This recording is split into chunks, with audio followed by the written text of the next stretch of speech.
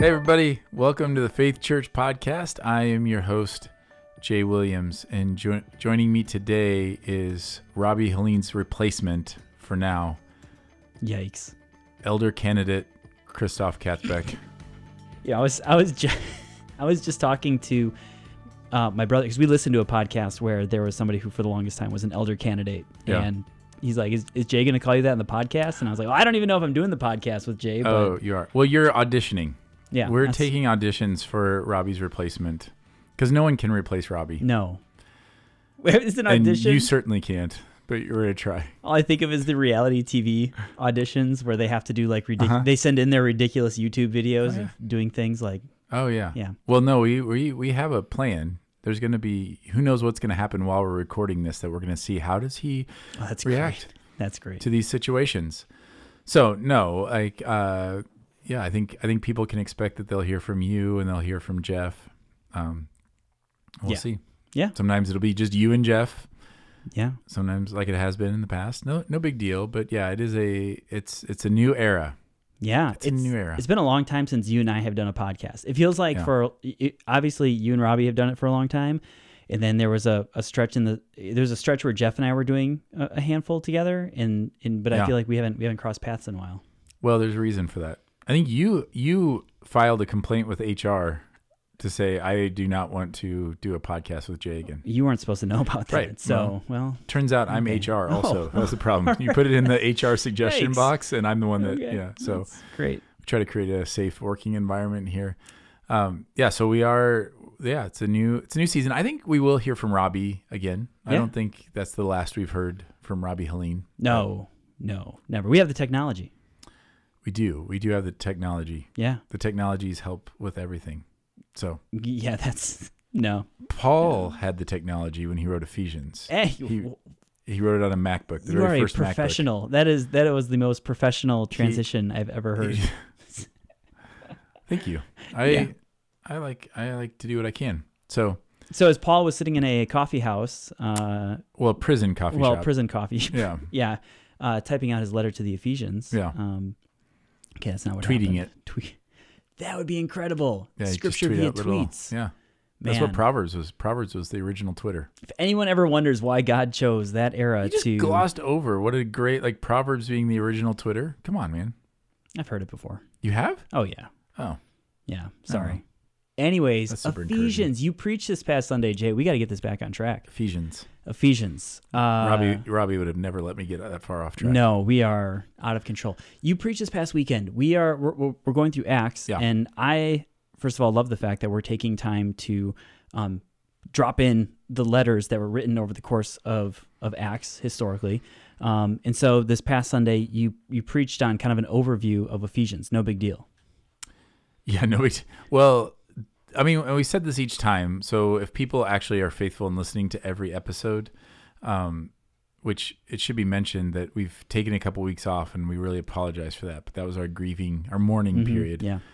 And now we're into the auditioning period. But the Ephesians, like preaching an entire book in one sermon, just to rehash what I've said before, has been a really great thing, because when you just read it, from beginning to end, and you think, all right, if I need to just say one major thing about this book, like about this letter, what would I say? And it's going to be similar when you think about when these were written. These were letters written to a church, and it would have been read in front of the congregation.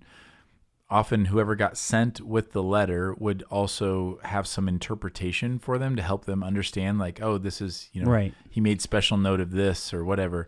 But you're just listening to it in one reading.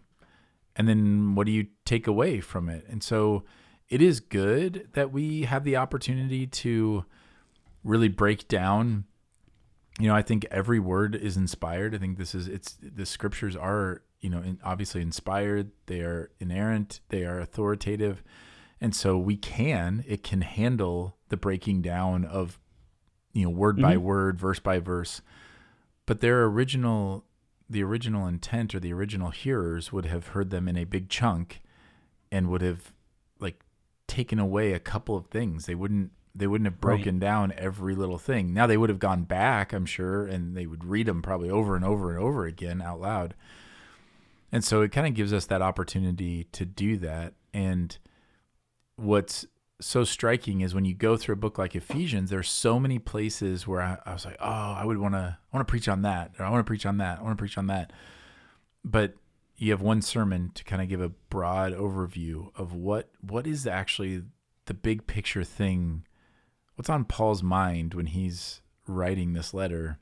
Yeah, and that's a great point of just it's a letter that's being written to a people that's going to be read as such. It would be kind of weird if we received a letter from someone and we broke it down word we just by like word. broke it down word by word.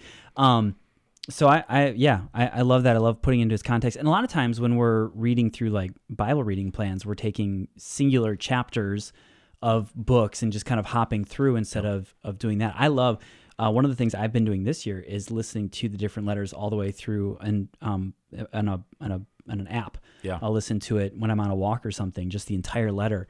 And you do see that. You oftentimes see this or hear this greater overall view of what the letter is meant to be.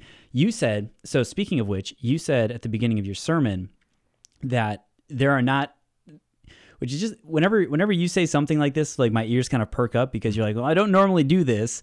But it was, you confidently knew what you wanted to title this sermon, like before you even wrote it, which, you know, I can attest to the fact that I don't know half the time what I'm going to name a sermon or whatever. I get caught off guard whenever Jeff asks me too, like, what do you want to name this one? I'm like, I don't know.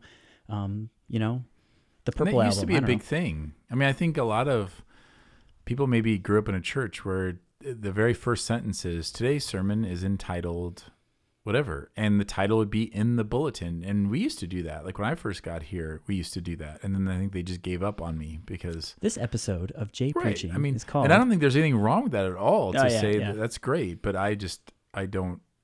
There, after enough times of naming a sermon something that I didn't even end up preaching on, I just thought, well, let's name it afterwards. But you're right, this time, and not only did I know it actually, so we calendared out the whole book of Acts from like whenever we started. I don't even remember when we did. It's well over a year ago that we, and by we, I mean Robbie, like broke down the outline, and then Jeff and I approved it. Like, yeah, it looks good. But Robbie also put the, like just kind of a one sentence kind of synopsis. Yeah. Not even in one sentence, almost like a sermon title, like a main idea. Here's like what a main idea. Go for. And that's what his was for this. And normally I don't pay attention to that at all, or I'll look at it and like, yeah, it's not. Yeah, just like in real life, you're like 50-50 on whether you actually listen to one. Not even 50. So, but this one I was like, no, I actually came back to it. At first I was like, oh, I don't know. I don't think that's where I would go with that. But then when I wrote the sermon, I realized, oh, this is exactly this idea of becoming who you already are. This idea that, and this is one of the hardest things to grasp in Christianity, is that we are already righteous, and yet we're not yet righteous. Like we're already saved and our salvation is being worked out. We are already seen as like blameless, and yet we still sin. And so this tension, and realizing that it's not even that God looks at our potential, but he's saying like through Christ, it's already secured. Like Christ has already done the work. He's already been risen, he's raised from the dead, and that power now dwells in us, and that is what seals us. So in Ephesians, he talks about our inheritance is sealed by the Holy Spirit. So that idea that we are already this, and we're also becoming it. We're growing into this identity as who we actually already are. So my mind kind of goes into a few different places with that. That makes me feel like there are really good ways of living in that tension, because it is a bit of a tension.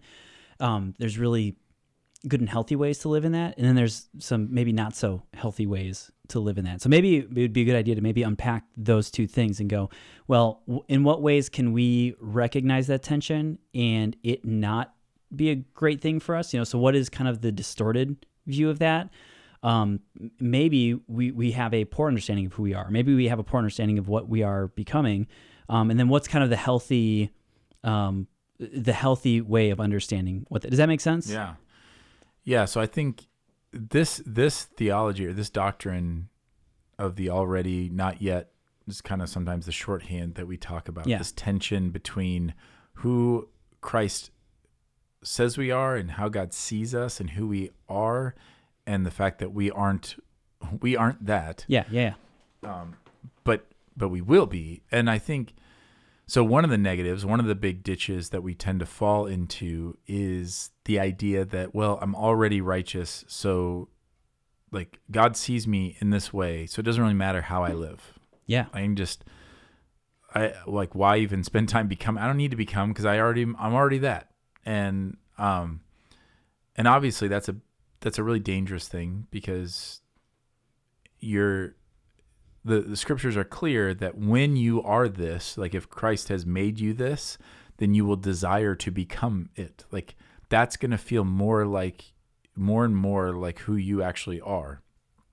And so to not walk in that brings things like conviction and unsettled. So if you're very at peace with walking in your old identity, then I would say that is actually your identity. Yeah.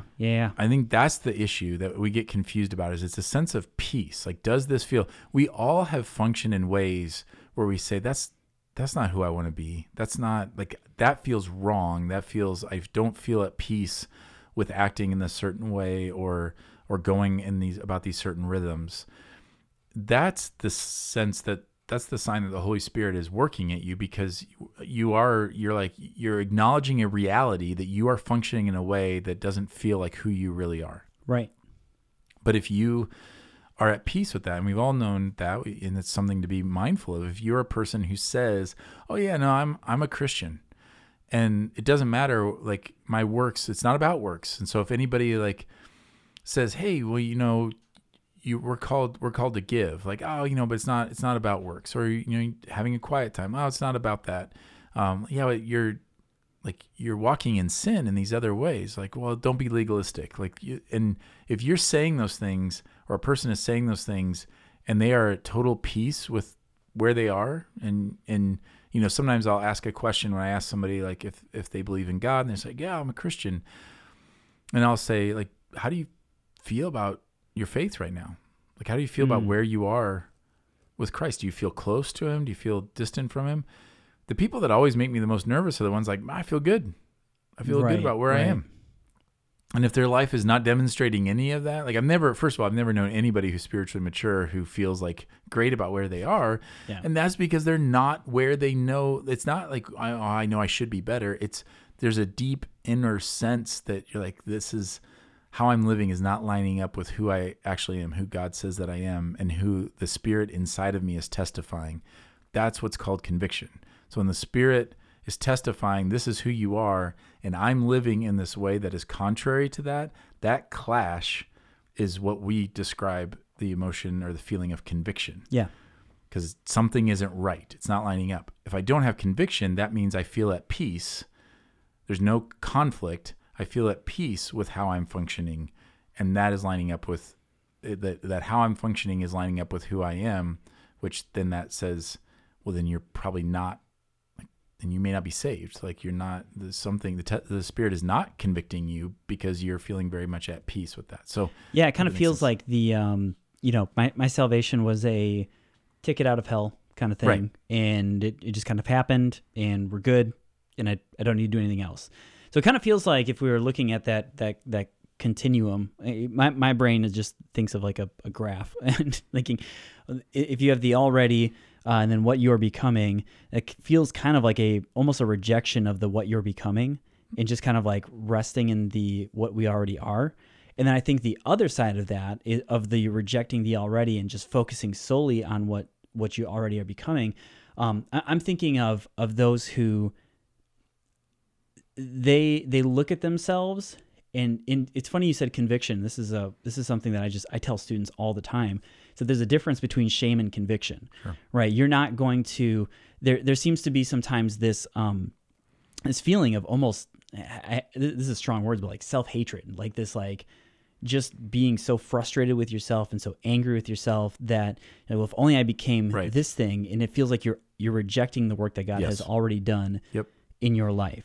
And in a way, you're looking to God who says, I love you. I sent my son for you. And you're saying, well, I can't love that which you love. And it's kind of almost rejecting this love that God has given. And so I see these kind of two ends of this spectrum of the one side has zero conviction, and the other side, well, both sides, I guess, have zero conviction, which is why I think it's healthy to live. One has peace, the other has shame. Yeah, there we go. That's one feels a peace that is not. Well, and here's maybe the irony. Maybe it's an apathy. I don't know if peace is necessarily. Well, right. Apathy can certainly come across as peace. Well, it's peace in the sense that there isn't a conflict going on internally. Like internally, your identity is totally united because it's actually in the carnal or in the fleshly realm. Yeah. And I think if you reject the what we are becoming, and you only focus on who we are, like, yes, that produces a person who actually reveals who they are, and it's not who they think they are. Like you believe because you say, like, well, I prayed a prayer, but you're ignoring the fact that there is no process of becoming. And if there is no process of becoming, then you're not actually right. There's not an already kind there of thing. There isn't an already. Yeah. If there's no not yet that is a process, then there wasn't an already to begin with, if that makes sense. But yeah, if you reject the other, if you reject who God has already made you to be, and you're only focused on the becoming, that becomes like works-based righteousness, which sends you into either ditch of either you find your righteousness in what you have done, and so now you're not resting in the work of Christ. So that can produce an arrogance on one side of like, well, I am becoming this, and I'm becoming this in my own strength, and what you're really saying is I don't need the work of Jesus. All I needed was a little boost out of this, and like I'm focusing on becoming. Right. Or the other side, which you're talking about, which is shame, which is a person who forgets who Christ has already called them to be, who he's already said that he's made them, and not trusting in that gift, and always finding like I'm not measuring up. And I think the big issue there is if you're focusing on what we are becoming is a beautiful thing when you see it as like a like what I'm going to be someday, like what Christ is doing in me, and he's like guaranteed the arrival. Like if it's that, it can produce a lot of joy and excitement and value to the process, because it's worth it. If I have reacted in an angry way 15 times in a row, a lot of times we can feel like, well, what's the point? I'm always going to be this way. I hear that from people all the time. That's just the way I am. And a resignation of like, well, so you go from self-loathing of like, why can't I do better, to eventually just giving up, because you're like, well, what's the point? Well, the point is that when you are able to resist anger, when you're able to trust Jesus in that, and you see the fruit of the Spirit start to take form, and it just happens one time, that's a sign of like the things to come. And so it's worth it because that's enjoyable, and you want more of that, and it's going to happen. Like more of that is going to happen, rather than constantly feeling like I'm not measuring up. So you can look at it as, look how far I've come, or you can look at it as, how far do I have to go? And if you remember that your identity has already been secured, then everything it's I mean, I know that all of our listeners are going to be really excited about casino gambling analogies, but you're playing with house money. Like you're in a situation where you've got, what do you have to lose? You get up every day and be faithful and try and like pursue Christ and see fruit of the Spirit grow. And there's nothing, as you're doing that, it is all like joy upon joy, blessing upon blessing. There's not like, there's going to be conviction, but that conviction brings repentance. And that repentance reminds you of the forgiveness that you already have in Christ, and more dependency on God, which then bears more fruit. So even the conviction is a beautiful piece of the puzzle, because it brings about, these incredible, like this fruit in us. If that makes sense. So it's like all moving, it's all moving forward. There's I just destroyed that, man. I had 10 days in a row without an angry outburst, and now I just ruined it. It's not like the recovering alcoholic who falls off the wagon and like it's all lost because you you slipped off that thing. It's like, no, I've grown in this. And then when I have a day where I don't respond the way I'm supposed to, or when I don't feel like I'm growing, that doesn't bring everything crashing down. Like your future is still secure. Like your inheritance is still sealed. Yeah. That's a good reminder too. I love that even when, as we are growing as believers, as we are growing and living in what in what we are becoming, we're existing in the already, but pursuing the work that God is doing in us, that even when we have those moments where we fail, that the kind of the things that we're called to when we fail, the things like confession, the things like repentance, stuff like that, that really, that's used to grow us closer to God. God uses that just as much to grow us closer to Him as He does the fruit of the Spirit that He uses to grow us closer to Him. And I think that is kind of the measure, right? Like that's the measure of like, am I actively living in a healthy way in this tension, or am I not? And I think that that's one of the ways you can go.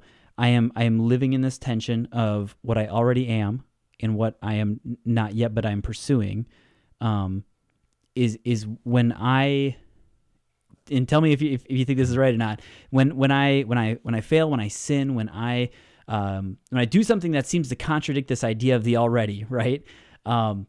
Is it progressing me more towards Christ-likeness? Like there's the irony of like when I fail, in that God brings me to humility, and in that He brings me to confession, and in that repentance, in order to grow me to look more like Him, not to justify.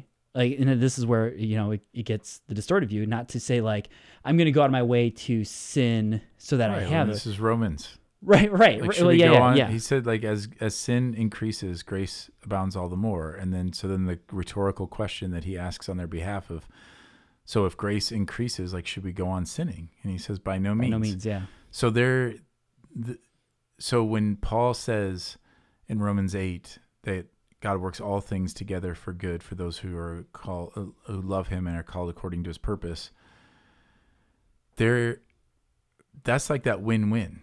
So when you have a test of faith, if you quote unquote pass that test of faith, and you have this, like, think of any crossroad moment where you're like, okay, I can obey Jesus and trust Him in this, whether it's my reaction or, whether I'm going to worry about this or whatever the case is. Even if, something basic, like, am I going to lie about this or am I going to tell the truth? Like, when I have an opportunity to trust Jesus, when I pass that test and I trust Him, that grows my trust all the more. Like that builds faith. Yeah. When I fail that test and repent, that draws me into intimacy of God and it grows my faith. And I believe that's what Paul's talking about when he says He works all things together for good. Like, yeah. Whatever you do, it's like a choose your own adventure book that ends with your faith growing. The issue is, if there's not that conviction, if there's not that desire, that's evidence that the Spirit isn't even at work in you, and everything you're doing is in your own strength, in your own mind, and you're basically living an imaginary religious life over here. But for those who belong to Christ, where the Spirit cries out and testifies, Abba, Father, that there's a sealing of that, in us, then that is, when that is the case, then whatever we do, God is going to take that, He's going to use it to build our faith and draw us closer to Him. Whether it is through Him looking at us and pleased with what we've done and saying, like, look, you see the fruit of faithful trust in Jesus, or you're repenting and you're going to Him and asking for forgiveness for not trusting and not believing, and there you find mercy and love and a reminder that I've already made you into this. Like we're pressing forward. Not that I've already attained it, but I press on. And I think that, like, so you're highlighting an issue though. The part of the reason why we have this complex is because we think we can guard somebody. We think we can soften someone's heart who does not have the Holy Spirit. And so we put in these parameters, we put in these guardrails because we're like, well, it doesn't mean you can just, like, you need to make sure you feel properly badly about this. whatever. Well, all you're doing is speaking to a person who is prone to shame, because the person who doesn't feel conviction is not won over by that. Like no one has ever had any success trying to make someone feel badly about something that when they don't feel badly about it. Yeah, that's not the gospel. That's not. That's just, hey, don't stop lying, or whatever. Right. Insert whatever sin there. That's not the gospel. That's just, hey, put trust in doing good things. Right. And proving and like trying to say, well, we want to make sure we're trying to motivate a Christian to want to pursue Christ, and we do that by saying, well, if you don't show these works, then you're probably not a Christian. So make sure you show them. Well, the problem is the person who's indwelled by the Holy Spirit is never going to feel like they do enough to demonstrate. Like, that's the irony of it. If I'm filled with the Holy Spirit, I'm going to feel a lot of conviction because I'm constantly in this battle as long as I'm here on earth, which means I'm going to constantly feel like I'm not measuring up, which means I'm going to constantly feel like I'm an imposter, or I'm going to be filled with shame. We're scared to just say what I just said about the win-win.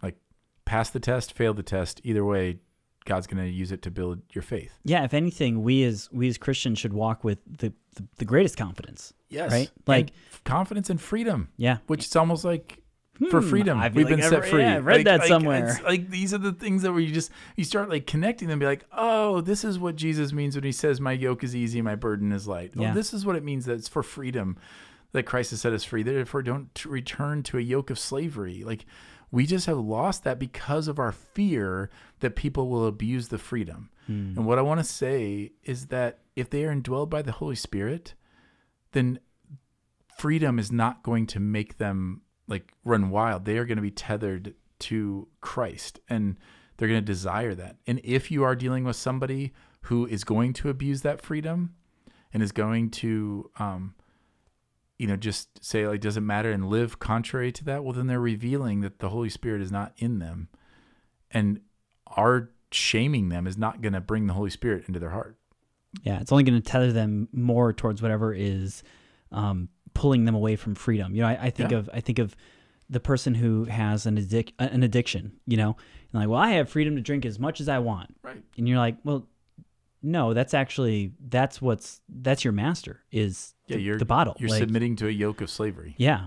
And you don't recognize that there's actually no freedom in this. It's quite the opposite. Right. And then we actually find freedom in Christ. In the same way, if we just tether people to these different works here and there, which it never is the full, like the irony to that is like, it's never the full body of the law or the full body of all of God's morality that we try to tether people towards. It's usually like a handful of things. It's my pet issue. Like whatever issue I think is most important, because probably the thing I'm not tempted by. So then I like to, I want to wait the test. It's like taking a test and wanting the teacher to like assign more heavily the section that I naturally understand. Right. Like, well, that's obviously the most important thing. I think we should weigh that the heaviest. And like, well, we are homeschooling our oldest right now, Maggie, and that's what she is whenever we do like math homework. She's like, we're doing like a worksheet type thing, and I'm doing it with her. This actually just happened on Monday. I was doing it with her, and she's like, I want to do these ones. Right. I don't want to do. Yep. She loves. It's funny. It's the opposite of me. She loves the word problems because she loves pictures, and she like will draw them out and stuff. But the like just normal math ones, she's like, let's just do these ones. Yep. I'm just like, well, no, it doesn't. No. Yeah, and that's when we build our own little fake religion, like our little, we live our little side story where we've kind of pieced together all these different philosophies and all these different things, and we've formed our doctrine, we formed our ways of worship and all these things. It just happens to like have all the characteristics that come most naturally to us. And so if I'm a person who is naturally like extroverted and likes to be around people, then guess what's really important in my religion? Being with other people and connecting with all them. And if I'm just naturally like to just kind of sit in a corner and read, then guess what's really important in my religion? If I think that if I'm wired to have like a care for the poor, because remember, we're all made in the image of God. Mm-hmm. And so we all have God's fingerprints on us. We are all created in a way, and God, and Scripture says it was created good. So our character traits and all these things they're meant for good. They get perverted by sin. And so everybody has some part of them. And so you could have somebody that just has a real desire to, to help the poor. Well, guess what's most important in their religion? Helping the poor. And so it's all these pieces. And that's where I've said before is it looks like the real thing. Like it has images of it. Like, yes, you're supposed to care for the poor. Yes, it's important to study the word of God. Yes, it's important to go and love people and to be around people and connected in community. But we tend to separate those out and like emphasize the thing that we are able to do in our own strength. Because if I can emphasize that, like just like with Maggie and her math problem, if you just focus on the ones that she does well, she's going to nail that test. Yeah. And ultimately that's the works righteousness thing is I'm trying to create the test. I form a religion that produces a test that I'm going to ace because you're only asking the questions that I naturally can do in my own strength. And that's not following Christ. Right. And I think the answer to that is to remind ourselves of like really secure our identity and who we are, and then to point to who we're becoming and to say like there's to feel the freedom of Christ and to feel the love of Christ, and knowing that that's like one of the things that struck me about this letter is how much Paul focuses on love everywhere. Like you're rooted in love, you're built up in love, that you would know the love of Christ. Like there's all these different things. It's constant. It's in like it's all attached to this. And then that's this life of freedom is that I can walk into say, I can walk into school, I can walk into work, I can walk into my house, I can walk into a coffee shop, and I can know that there is a way to be faithful to Jesus in this environment, in this moment. And there's a way to pursue what he already says, this is who I am. And I'm becoming that. And there's a way to pursue that as I walk into this. And the freedom comes from knowing that whether I pass or fail, I'm going to be closer. Yeah. I love it. And that's the part that like, I just think it's scary. I understand why it's scary because you're like, well, it doesn't matter if you pass or fail. Well, in one sense, yes, it does. Because who wouldn't rather like experience the joy of faithfully responding to the test than the conviction? Like conviction hurts, right? Like I would rather that. I get to experience more joy in that moment, but in another very real sense, if someone says like, well, then you're saying it doesn't matter. I'm going to say like, well, yeah, in a real sense, it doesn't, because if Christ already secured this for us, then he's already secured it. So yeah, right. There is a sense in which if the Spirit is dwelling in you, it doesn't matter in this moment to that end. It does matter for your own joy and glorifying him in that moment and how it impacts the people around you and all these things. And then you go full circle and say, well, and if you don't care about any of that, well, then that's evidence that maybe the Spirit isn't alive in you. Like if you say, well, I don't care how it affects anybody else. Well, that's not an evidence of the Spirit. So that just comes full circle back to that. Yeah, it does. I love that. It's one of the things. This is one of those areas that has been challenging me because I really like things to be one way or the other.